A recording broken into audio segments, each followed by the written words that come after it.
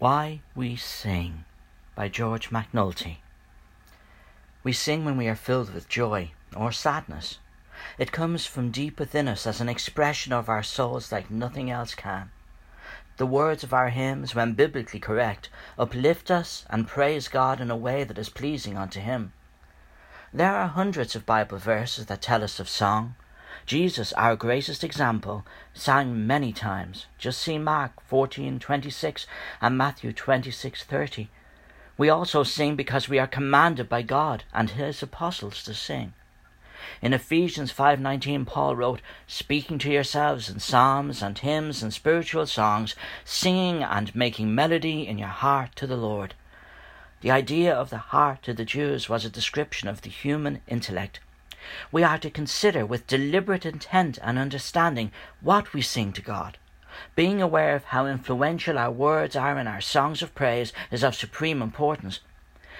In 1 Corinthians 14 and verse 15, Paul said, "I will sing with the Spirit, and I will sing with the understanding also." It is not difficult to see that songs don't just encourage us or comfort us, but they also educate us. Songs such as "In the Morning of Joy" or "When I Survey the Wondrous Cross," they teach us these very important biblical truths. The theologian Hans Young, when asked if he could describe the message of the Bible in one sentence, answered, "Jesus loves me, this I know, for the Bible tells me so." Not a bad answer, is it? Again, Paul wrote in Colossians 3:16, "Let the word of Christ dwell in you richly in all wisdom, teaching and admonishing one another in psalms and hymns and spiritual songs, singing with grace in your hearts to the Lord." Note that the letters of Paul to the Ephesians and Colossians were both instructional epistles sent to these young congregations. James wrote in his letter, "Is any merry? Let him sing psalms." James 5 and verse 13. In a joyful and reverential time that is the worship to our God, we should sing a merry song of praise. Even in times of persecution, the Christian is to think of God.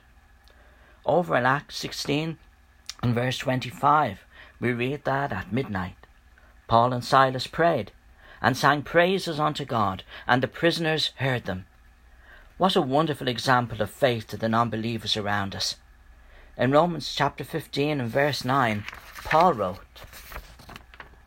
"And that the Gentiles might glorify God for His mercy, as it is written, For this cause I will confess to thee among the Gentiles, and sing unto thy name." We love our Heavenly Father so much that we cannot contain ourselves in our declarations of love and devotion. When we sing, it is to please God and not the world. It must consist of words that are doctrinally pure. The songs of praise made from Scripture are wonderful, for they remind us of the promises and commands of our Creator. The songs written by people can be highly effective in praise, instruction, and encouragement, but we must be careful. A pretty tune and a false doctrine is still a false doctrine. Sadly, there are many, more than just a few songs in many church hymnals that should not be there because of false teaching. Many a pretty tune has slipped in a heresy. It is a true danger we must be mindful of. Now we sing because singing binds us together in worship during services.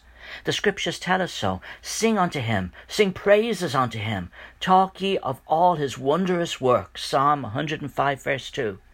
We join together in remembrance of God's glorious love for us, His creative power, His provision for our salvation. In Matthew 4:19, our Lord Jesus said, "Follow me." So we are to follow Him in the examples He gave us throughout His ministry on earth.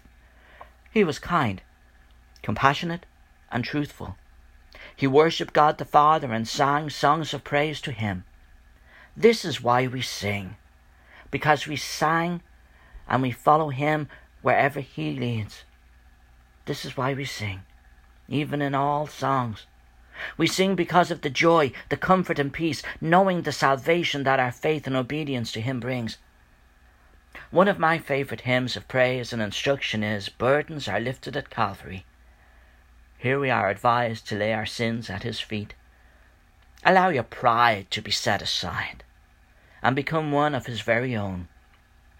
When your burden of sin is lifted, you too will want to sing songs of praise to the Holy One. Thank you for listening.